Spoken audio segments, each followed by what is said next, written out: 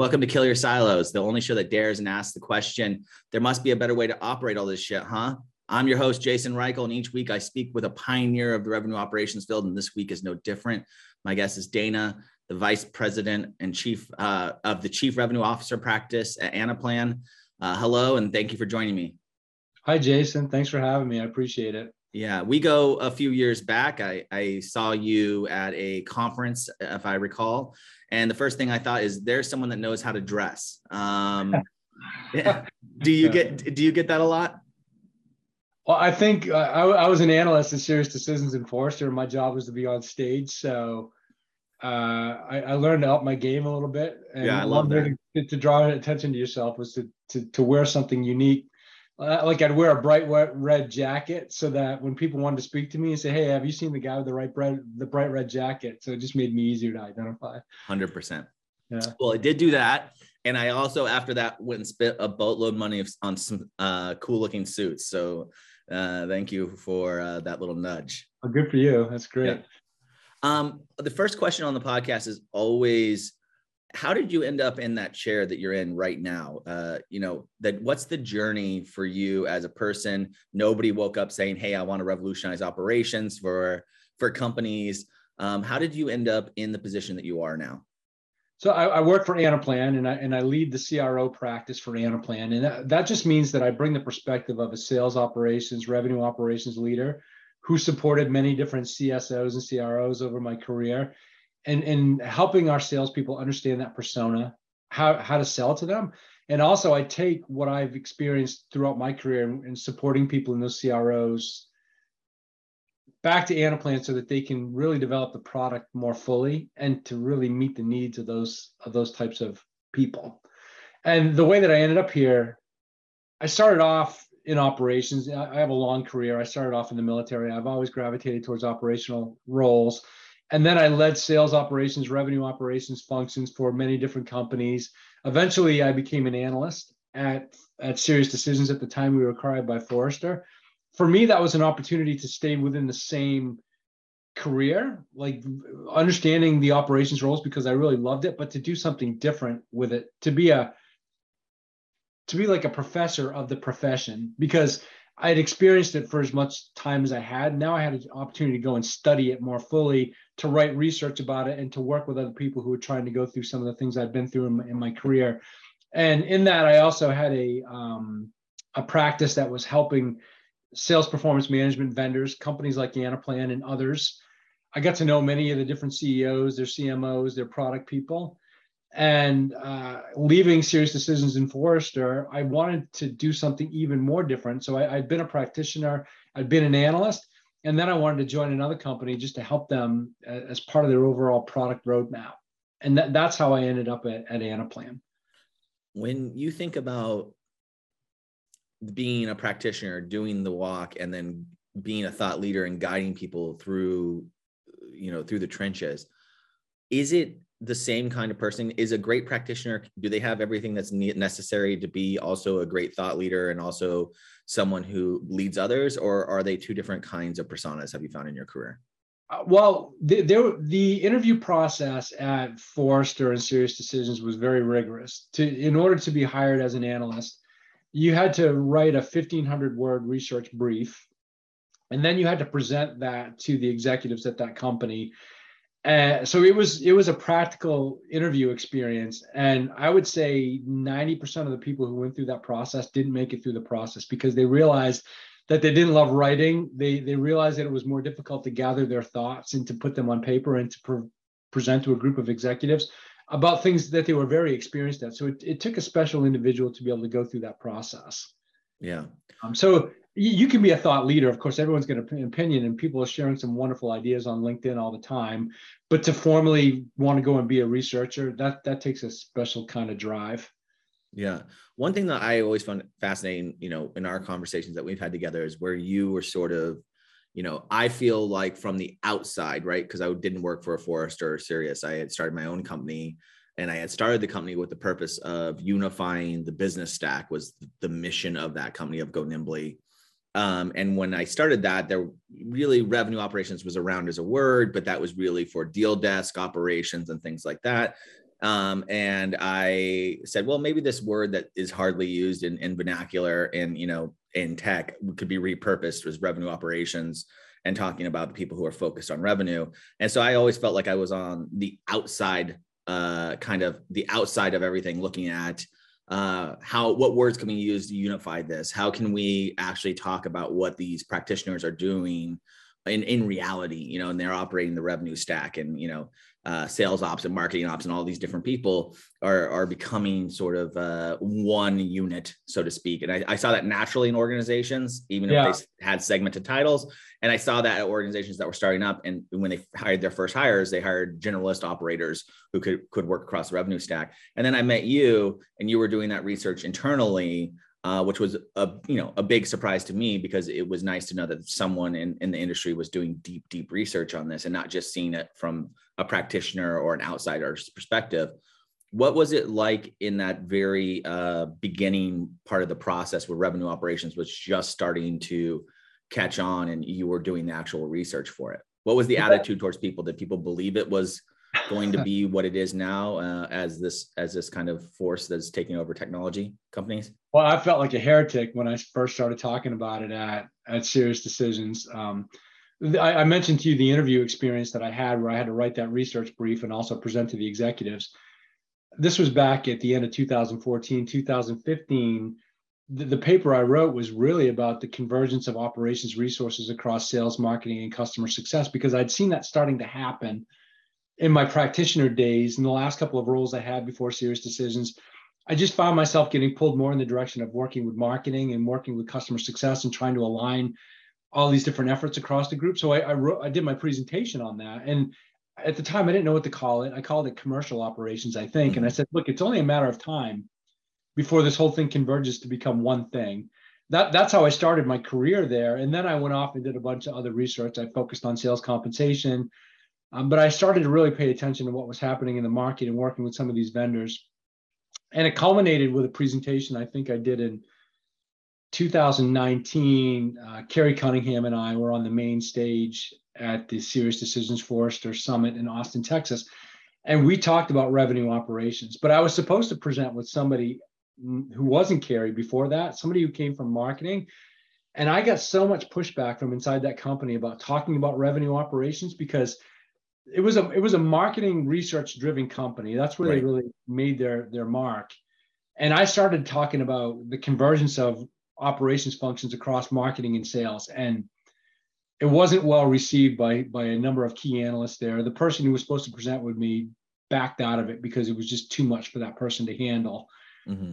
I mean, it came to blows. I was really quite surprised by it, because I felt like our job as researchers was to explain to people what was happening. But some people viewed themselves as being the steward of their profession, and they viewed it as a threat to marketing, because marketing and sales could potentially combine underneath a CRO. You're right. Yeah, 100%. And they felt like they'd worked so long in establishing the independence of marketing that was a step backwards for them. I had a series of events like that. Go Nimbly was asked to, sponsor or lead. I think it was leading from a thought leadership perspective in our place in San Francisco, that we had some Eloqua user groups, right? Yeah. And I was told, hey, give a 10-minute lecture in the beginning of the thing about where the industry is going. And so I started talking about how, I know that everyone in this room has made their career on Eloqua, but making your career on a piece of technology is probably not the smartest move. And also, like, Eloqua is part of a machine, it's part of a system that requires operators to think both forwards and backwards from where they're standing today, right? And so, I thought I could, in a room full of operators who are operating at world-class status, I could have an open and frank conversation about, it's great that you know this space so well, and it's valuable, but maybe we should start looking at, instead of going deeper and deeper, we start looking to the left and right of us in order to make things work better for the businesses that we operate. I got some letters from the executives of Eloqua saying, how dare you talk like that in front of our user group and other things like that. And I really thought I was trying to help people's career. I really didn't understand the game at that point in time, and thought that I was, there to tell people, hey, you can broaden your skill set and be even more valuable to your organization. Not that I didn't believe that Eloqua was a good tool, because I actually do. And so, those kind of things are just weird when you get into I would call it the people ops aspect of this kind of work, where you're trying to spot trends, call them out, and help organizations get to a better place to operate within them.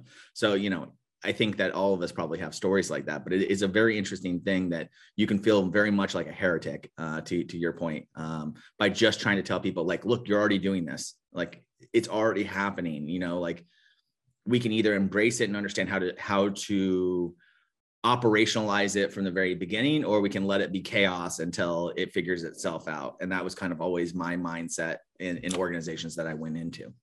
Yeah, and I knew I was onto something, because ironically, I was flying down to Austin, Texas to meet with the person who was originally supposed to present with me. And she'd assembled a group of marketing people into that room. I was going to go in there on my own. And I just knew I was going to get beat up, right? Like they were there to tell me I was wrong.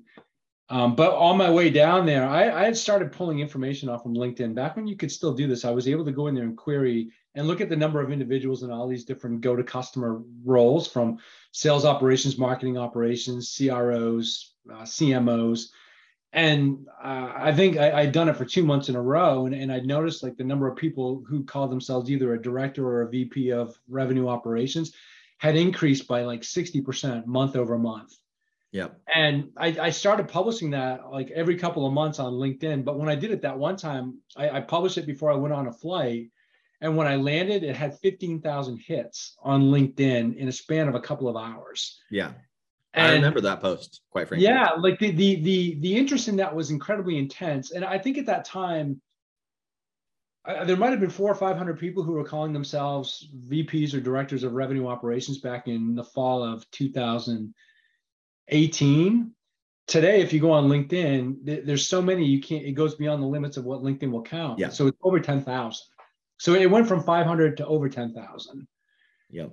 And it just goes to show you, if you continue to speak the truth, people are going to continue to go in that direction. And I think there's more that's going to happen with revenue operations than what's already happened. And it's some more heresy where it reports into sales today, but it's really got a broader view. And sometimes I think reporting into the wrong CRO, it can be used and abused, and it can be seen as unfavorable. So in some cases, it probably should really be reporting into the COO. Yeah, COO. Yeah, I have a very specific view on this as being a CRO now in technology companies. One of the things that I wanted to do is take everything I learned and go be a practitioner of it at the highest levels, right? So that's what I'm doing currently. And as a CRO, it's very different the way that I operate my team, believing first in revenue operations and then in the individual elements of go-to-market, versus how, if I'm in a CRO roundtable with other CROs, how they'll start with sales, talk all about sales, and never talk about any other department whatsoever. Yeah, that's exactly the problem, because they have a very sales-centric view of everything. But look, one of the things I learned at SiriusDecisions was the value of a strong marketing organization, because when marketing is functioning incredibly well, it makes the job of sales so much easier. Yeah. And I experienced that because I was a product leader at SiriusDecisions, and then we had an incredible marketing organization led by Jay Gaines. I was where they told me to be when I was supposed to be there, and I did what they told me to do. And my pipeline just was always full. My close rates were very high. I really helped to grow that practice exponentially at that company, because they softened the path. The one thing I keep telling people is the answer to a marketing-led organization is good revenue operations.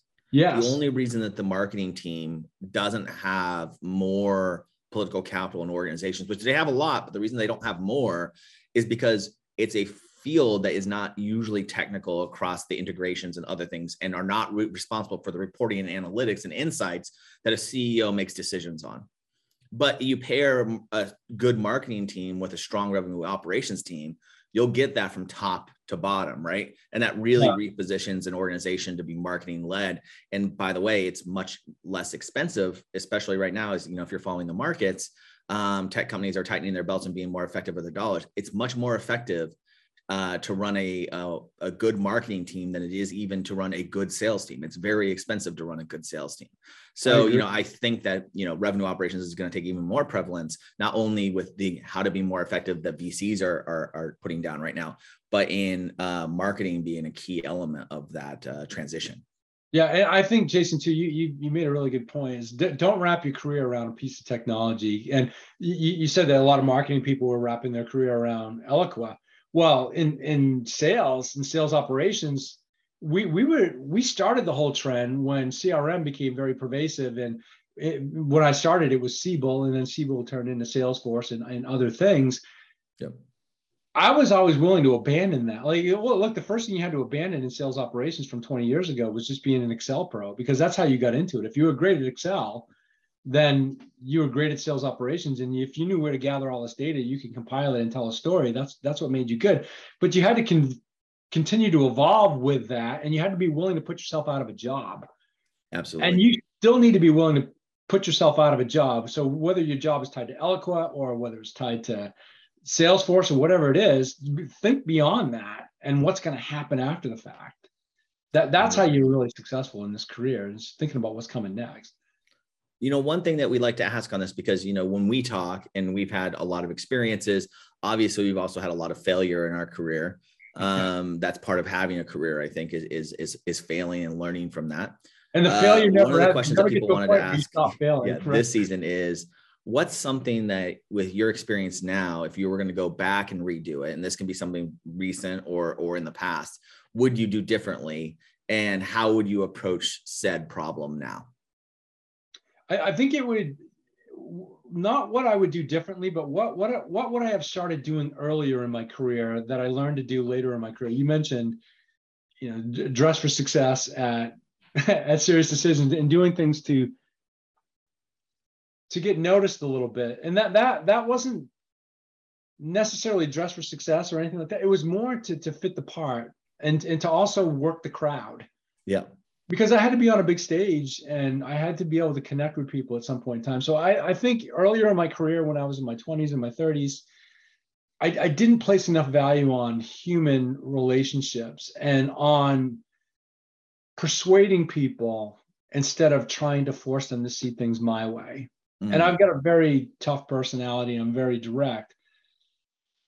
And I wasn't bringing people along for the journey. And probably part of that was because I came from a military career and people fell in line very quickly. They knew what they were supposed to do. And there was no opportunity really to hurt each other's feelings, because feelings weren't really part of the equation. Yes, right. But in corporate America, feelings are very much a part of the equation. And you're better off to get people to go along with you, and also to admit when you're wrong and modify things to try to persuade them in much more personal ways. So I think I would have focused on the people skills. I think that's really interesting, because what you have to realize, and and there's lots of books written about this, is like you have to meet people where they are, and you have to give them the breadcrumbs to the next level. One of the loneliest things about being CEO of my own company was that a CEO lives 3 to 5 years ahead of the rest of the company.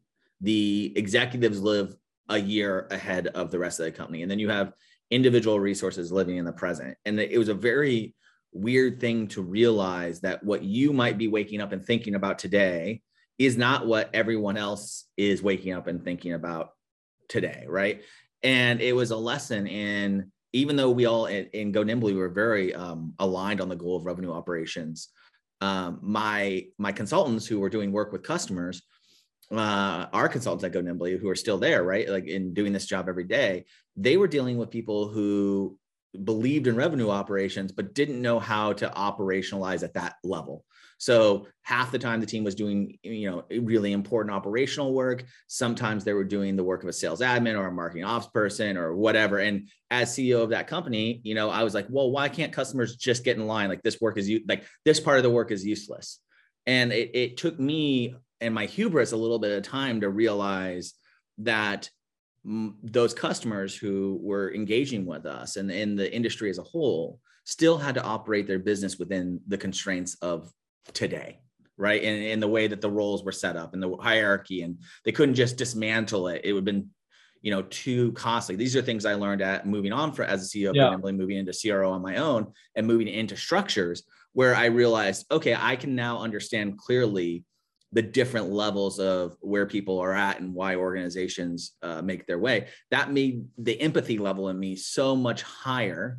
And I think in the last 2 years, I've become much better of a storyteller, of a convincer, of taking the brave risk and moving forward, meeting people where their skepticism is and staying next to that skepticism, and maybe even knowing that I'm right, but allowing them to express that skepticism in a healthy way. Whereas before, I felt the need to change their mind in a 30-minute conversation. It just won't happen. It takes a long time for that to happen. What are your tips? Because, it seems like we have the same thing. What are your tips for meeting someone where they're at and then still nudging them in the direction of change? What are some of the things that you found that works? Well, first, some people can't be nudged and some people can't be changed. And when you encounter those types of people, move on. Mm-hmm. Like it's not worth it. And there are things that I've seen in my career in sales that I now reflect upon, where I've seen some really terrible, not just sales leaders, but they're terrible human beings. And we're not supposed to talk about those people. We're supposed to talk. We're supposed to paint the picture that everybody just needs a little bit of love and care, and then there's not any bad people. Yeah, well, there's some people who are just completely hopeless, and you need to walk away from those people as quickly as you possibly can, and don't allow yourself to be sucked into their universe, and don't waste your time. I don't care how much money they're offering you or what kind of incentives they're offering you to stay, because that's generally how they get people to stay around them. Don't do it. Your soul's not worth it. First off. Second, I have worked with some incredible sales leaders. Eddie Jenkins was somebody that I worked with at Avaya. Bob Rodriguez was another guy. I worked with him at Avaya. I worked with some incredible people at Anaplan today. Bill Shue leads the CRO function at Anaplan. I look for the qualities of that individual who are truly empathetic, who understand what salespeople go through on a daily basis, and who are really willing to do whatever needs to be done in order to be effective as a leader and as a company.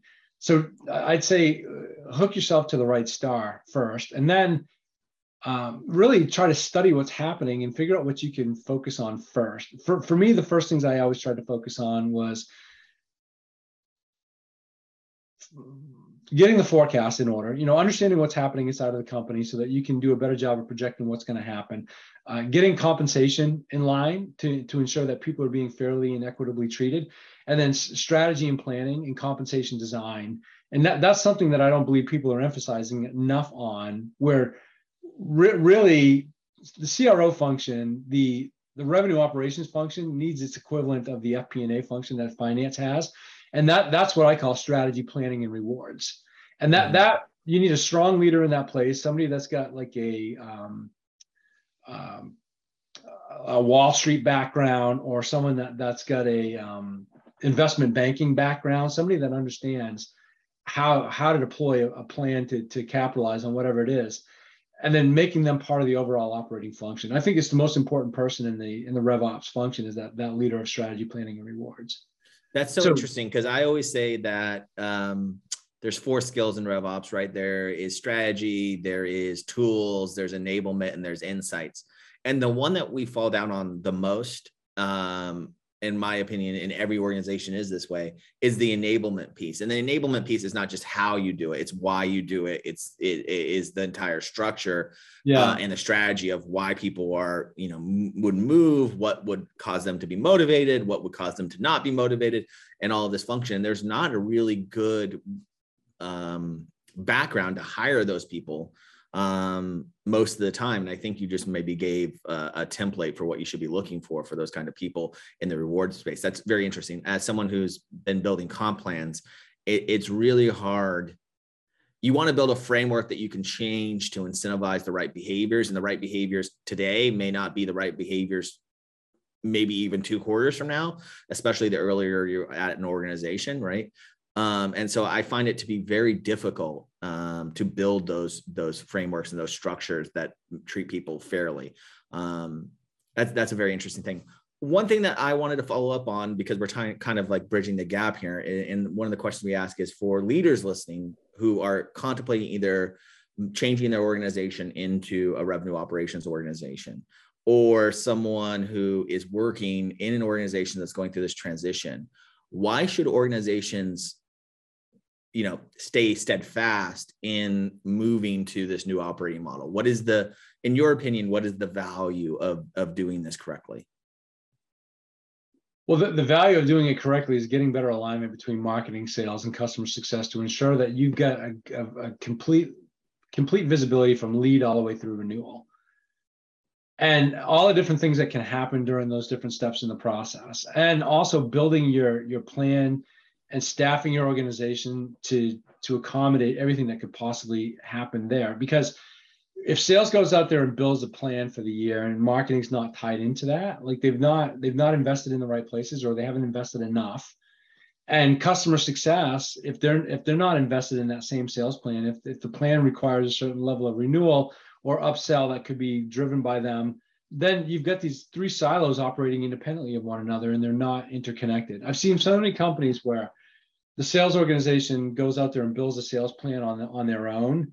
Marketing was unaware of it at the time. So now that you've got different investments being made in field marketing that's not connected to the overall sales plan, or there's a group of strategic accounts that sales is defined, marketing is defined a separate set, and there's a completely different ABM motion that's happening. There's dollars wasted and effort wasted in all that. And I think one of the mistakes I made when I was really trying to promote the idea of revenue operations at the consultancy or at the advisory firm was that I was very much focused on the organizational structure of it. Like, hey, you need to have a VP of revenue operations, and then the marketing operations need to report into them, sales operations and customer success operations.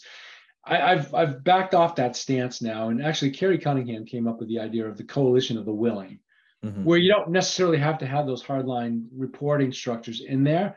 But as long as you've got a group of individuals across these disciplines who are willing to work together, and the way that I found to do the best way is to come up with projects where you can actually have an outcome that you're trying to achieve. That's the way to do it. So whether it be the coalition of the willing, or whether it be the organizational restructure where they all report into a single leader, it doesn't matter as much as the outcome you're trying to affect. Yeah, I think that's interesting. So I always am a big fan of finding GTM cross-functional projects, right, that touch everything. And what's surprising is more touch everything than you think they do when you really examine it, if you look at from beginning to end. And then I think I've also backed off on the idea that you must be a unified team, and you can use revenue operation as a methodology for delivering work within your organization, even if you don't have a revenue operations team or you don't have the right structure in place. All of the fundamentals of it still work. And I realized this because when I went in and had conversations with people and I started talking about the misalignment, the not focusing on the customer, all of these things, everyone would nod their head. And then I would say, and the first thing you want to do is unify your team. And then that's when you would lose, 50% of the room, which was like, that's never going to happen. The CMO is never going to report to the CRO or, whatever it might be. And I was like, wow, this is really getting in the way of people who all agree about these problems. Yet why would they give up the current authority structures they have without seeing the benefit of giving them up, right? And I found that just having them focus on cross-functional projects, and eventually the team sort of dissolves itself into operating models that support this. Yeah, create that operating council. And if you've had some success, then I think organically the organization is going to start to want to gravitate towards a single organization. And what I saw is that people in marketing were kind of eager to join the team formally because they saw opportunities to expand in areas where they hadn't had the opportunity in the past. And also, I think where you get the greatest uplift is in the analytics teams, because marketing's got their analytics people, sales has got their analytics people, customer success has their analytics people. They're all focused on the analytics for their little silo. But you've got so much excess resource where if they could work together and work with one another, they could do so much more. And I think if you're going to consolidate one team initially, it would be the analytics function across those three different things, because you just get more horsepower out of it. Here's a side question that I'm interested in. why do you think that whenever I talk to a CEO and I say, hey, what's your, and they don't have a revenue operations team, they have the old models. What's your sales ops team doing for you today? What's your marketing ops? What is your operations team doing to you today? And usually you're spending 2 to 3% of your revenue on operations people, right? So it's not a small percentage of your revenue that you're spending on a what they presume is a support team to make things run. They have no idea, right? They have no idea how that team is helping them reach their goals most of the time. That makes me always think, like, whenever I've engaged with a CEO who understands revenue operations and have made this transition, the view that they have into how their functions work, how they're aligned to their growth targets or North Star metrics, whatever that might be, how effective they can be, what they can handle, is so much clearer. Do you ever find that this is a problem that's not at the CEO executive level? Do you find that CEOs buying this pretty easy as I do? And then what really is the hard part is changing the individual, I would say, inherited structures below that in order to open them up to the idea of revenue operations. Like, where do you find, I guess, the gum in the gear, so to speak? What is the question? Does the CEO know why they're spending money on sales? Yeah. Do you find a similar thing in your experience talking to executives, and the ones that do buy into this seem to really buy into it hard because it gives them so much more clarity? And then secondarily, if it's not the CEO, because in most things, like if you look at most organizations, especially organizations that say don't trust marketing, and you interview the CEO, you usually find, they don't really trust marketing either. And so that's why they are not a marketing-led organization. I always find that usually these issues are top down. And what I have found in my experience and research is that revenue operations is not a thing where the CEO doesn't buy it most of the time, right? Because they feel the pain of this every single day, talking to multiple department heads. They see the waste, see all these things, but they have no idea how to resolve that downstream. And one, because of your background and you're doing your research, is that something that you've come across in organizations? And then two, if it's not a leadership problem that this phenomenon exists, this ineffectiveness, is it the next level down? Is it the CMO, CRO, a VP of sales problem that this kind of misalignment occurs? I guess I'm looking for, and I am not a big believer in silver bullets, but since I have you here and can put you on the spot, what is the cause from your perspective of issues? Yeah, I'm sharing a picture right now. I know a lot of people are listening to this on a podcast, but I've got a picture for anyone that sees it on video to help solve the problem that you just described, because I think a lot of sales, revenue operations people have a very difficult time to articulate the value that they bring to the company.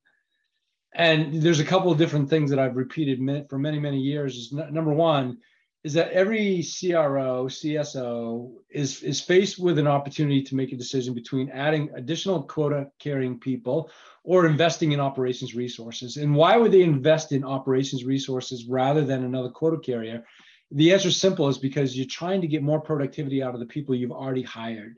So you've hired a number of salespeople, you've got as many as you have today, but you start to see diminishing marginal returns for every single one that you hire, which means that it's really inefficient. So you can throw as many more sales bodies at the problem as you want to, and it's just not going to continue to raise the bar the way that it needs to. So you need to be able to invest in resources that are going to help raise productivity for the people that you already have.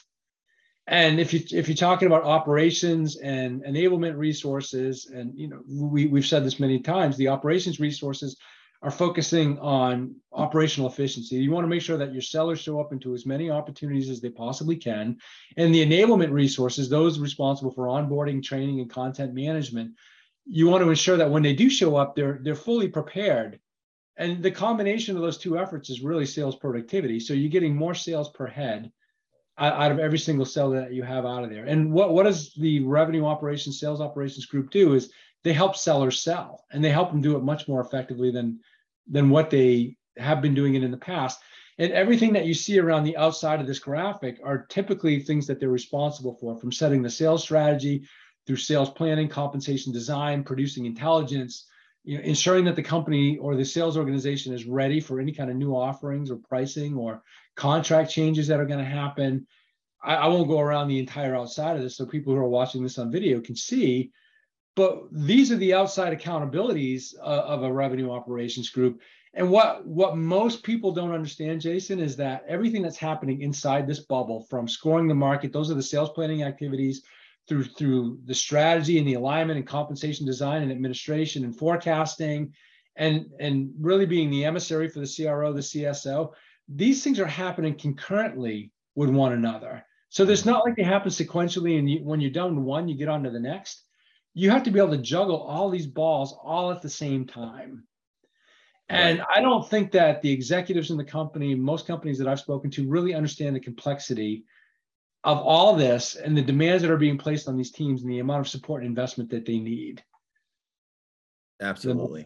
I love this graphic, by the way. I think that when you look at the right side, which is the outside expression of the work, and then the systems that need to be designed, the internal part, and teaching people in business that like score the market segment of your accounts, that's a system that needs to keep getting attention and keeps getting refined based on where you are, is a big hurdle. But I think the next evolution of revenue operations is to actually teach organizations that these things are systems, and that they, just like a product, the whole reason I came to revenue operations is because I was a VP of product. And I saw that, businesses are very much like a product. You can take a very product specific view of how to build an organization, that this is how we assign quotas. This is V1 of this. This is V2 of this. This is V3 of it. We made these changes. This is why. And trying to understand how those systems evolve versus the way that they sometimes are built in, especially tech organizations, which is we need X output. So we've created Y in the background to get X. And then that's where that stays, and your organization over time becomes anemic because you don't even know what the system is that's powering this thing. Yeah, and I mentioned when I led that research practice at Forrester, there was a whole practice around vendors. So I had relationships inside many of these different vendor companies. I had an opportunity to go to work for a number of them, and I chose Anaplan because Anaplan is a platform. And Anaplan has the ability to connect all these different processes together through models into a single data hub so that it can feed all these other things that are happening concurrently. So I didn't want to go work for a little point solution because I saw so many companies that were investing in individual point solutions. Their MRR was stacking up. They were paying subscriptions for all these different things that were not connected to one another. Right. I was thinking holistically, and as you can tell by, I call this like a revenue operations mandala, that everything is interconnected, it's interdependent, and it needs to work from a single source wherever possible. Right. And that's the ultimate goal, is to be able to share information across these processes so that you're not swivel chairing or disconnecting from one to the next as you're going from one to the next. Like forecasting, for instance, is going to inform your fiscal plan for the next coming year. So you start with your 6 months worth of actuals, you forecast what's going to happen between now and the end of the year, and then you build some what if scenarios on what you think next year's financial plan is going to look like. You shouldn't have to spend thousands of hours on gathering data and transferring it between systems and trying to understand what's happening. It should all be done for you. Yeah, 100%. Man, this is very interesting. Thank you for sharing this. Last part of the podcast is a little bit of fun. I like to do a little bit of a lightning round that you didn't prepare for, that I didn't give you any heads up on. All right. There's no right or wrong answers here. You'll just be judged by all of the listeners. What's the best thing that you've watched, read in 2022 this year? What's the best thing that you've consumed? We've consumed a lot of media over the last years, but what's the best that you can think of? I read a book by Robert Greene called The 48 Laws of Power. Mm-hmm. And I just thought that was really crucial. Like there's a lot of things that I understood from that book already, just from having practiced as much as I did. And I was a martial arts practitioner. I learned under a Taoist master for 17 years, and I learned many different things about martial arts.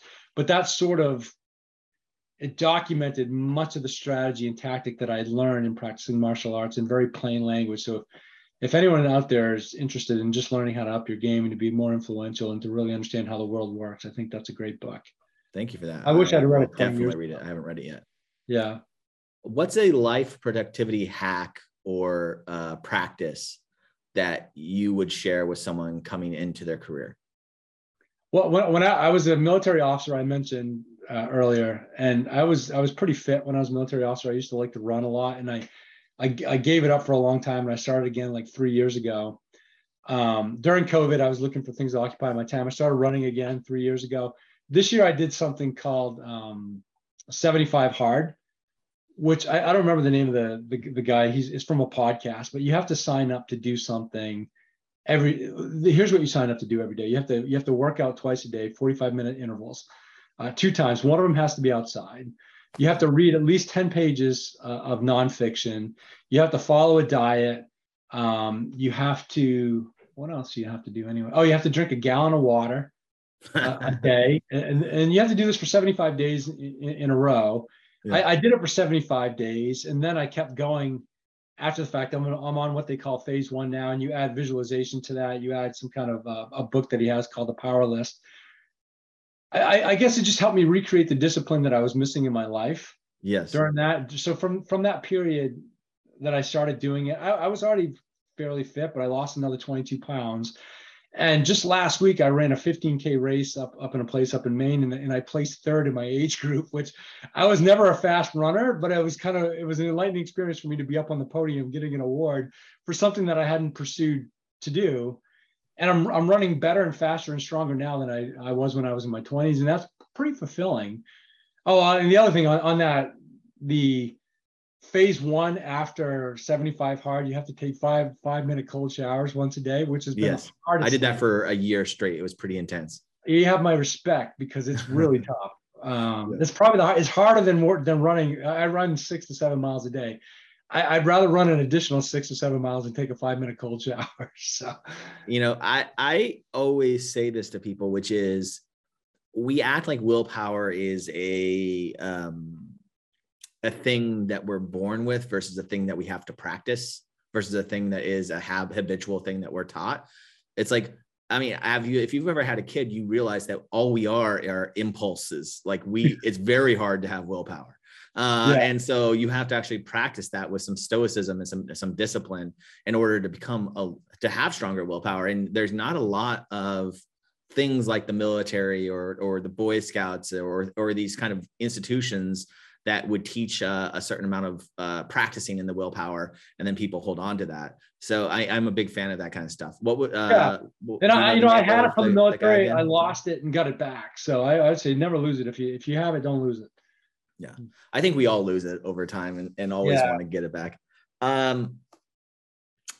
Most important trait in a person that you work with?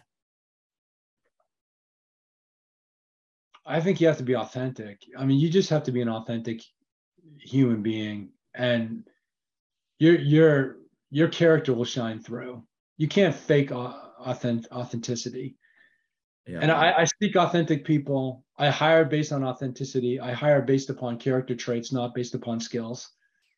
And that's never really steered me wrong. Yeah.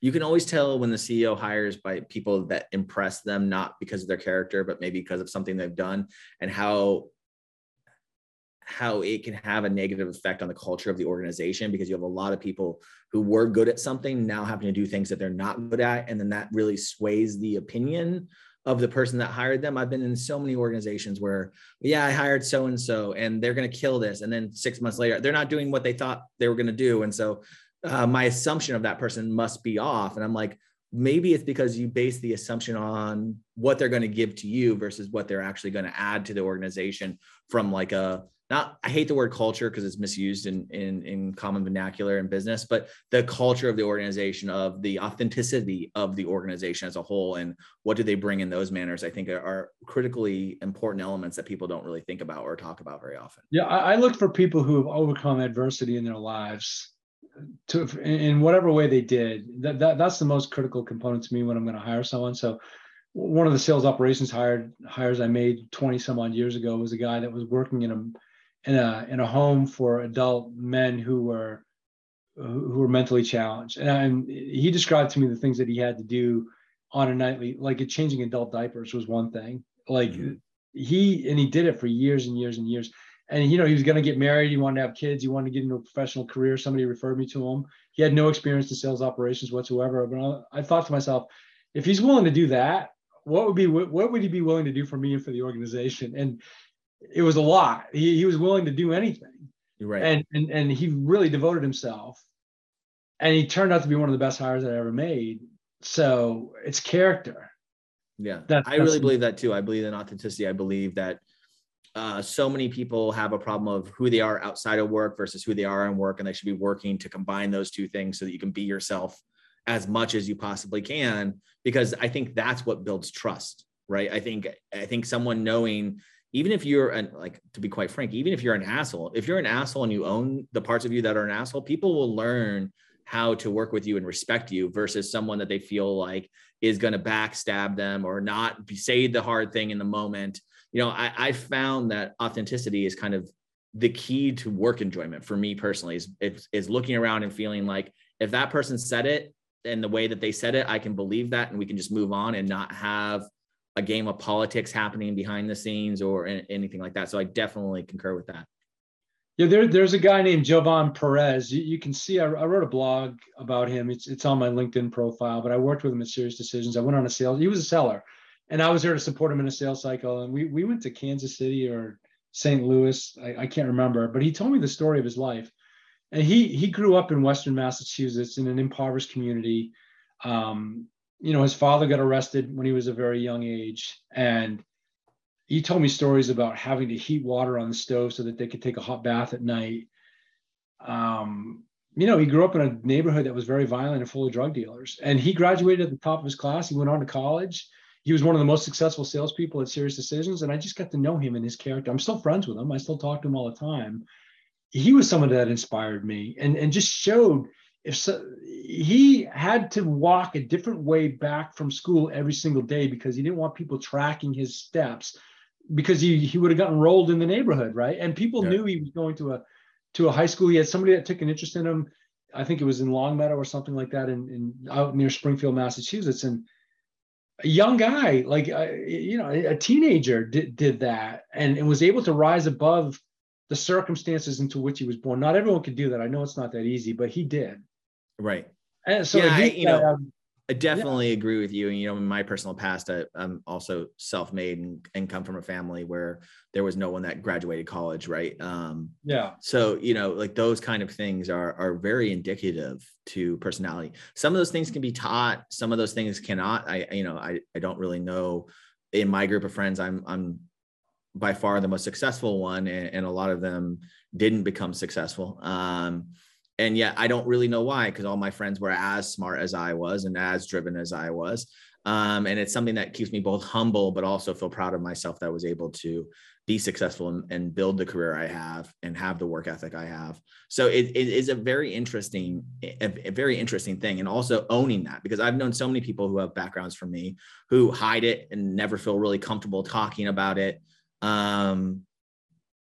Because, they're afraid that they are in a career. Consulting is a career where I cut my teeth. And believe me, a lot of people in consulting come from very affluent backgrounds where their family has been doing it for, sometimes generations.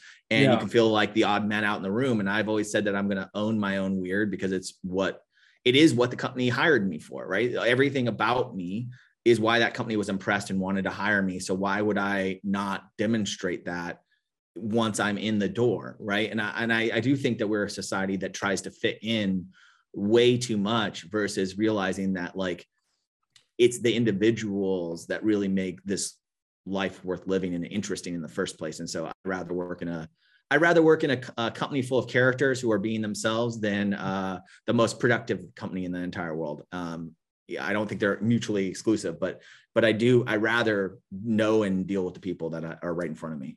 Yeah, I totally agree. I don't think you can teach drive to people. They either have it or they don't. You can help people find it in themselves and help them build confidence, just to help them understand what they are capable of, and generally they're more capable than they think.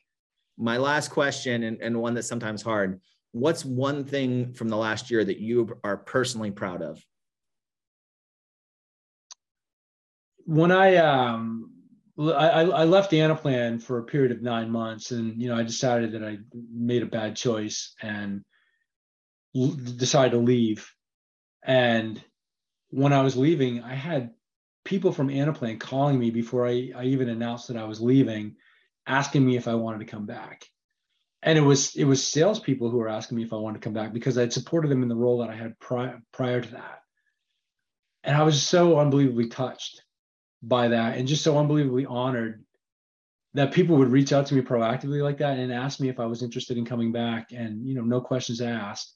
And there were executives and a whole team of people who just facilitated that all happening without me ever launching a call. And I'm still touched by the whole thing. Like, I just really so honored to be back at this company and to be doing the things that I really wanted to do the first time I was here, and to have so much love and support. It was really incredible.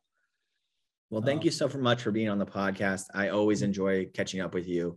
You are truly inspiration to me and in this field. So I want to be clear about that and say thank you for your time. And where should people catch up with you and follow what you're doing? LinkedIn is the best place to get me. Okay, great. Thank you so much, Dana. I really appreciate it. Thanks, Jason. Bye.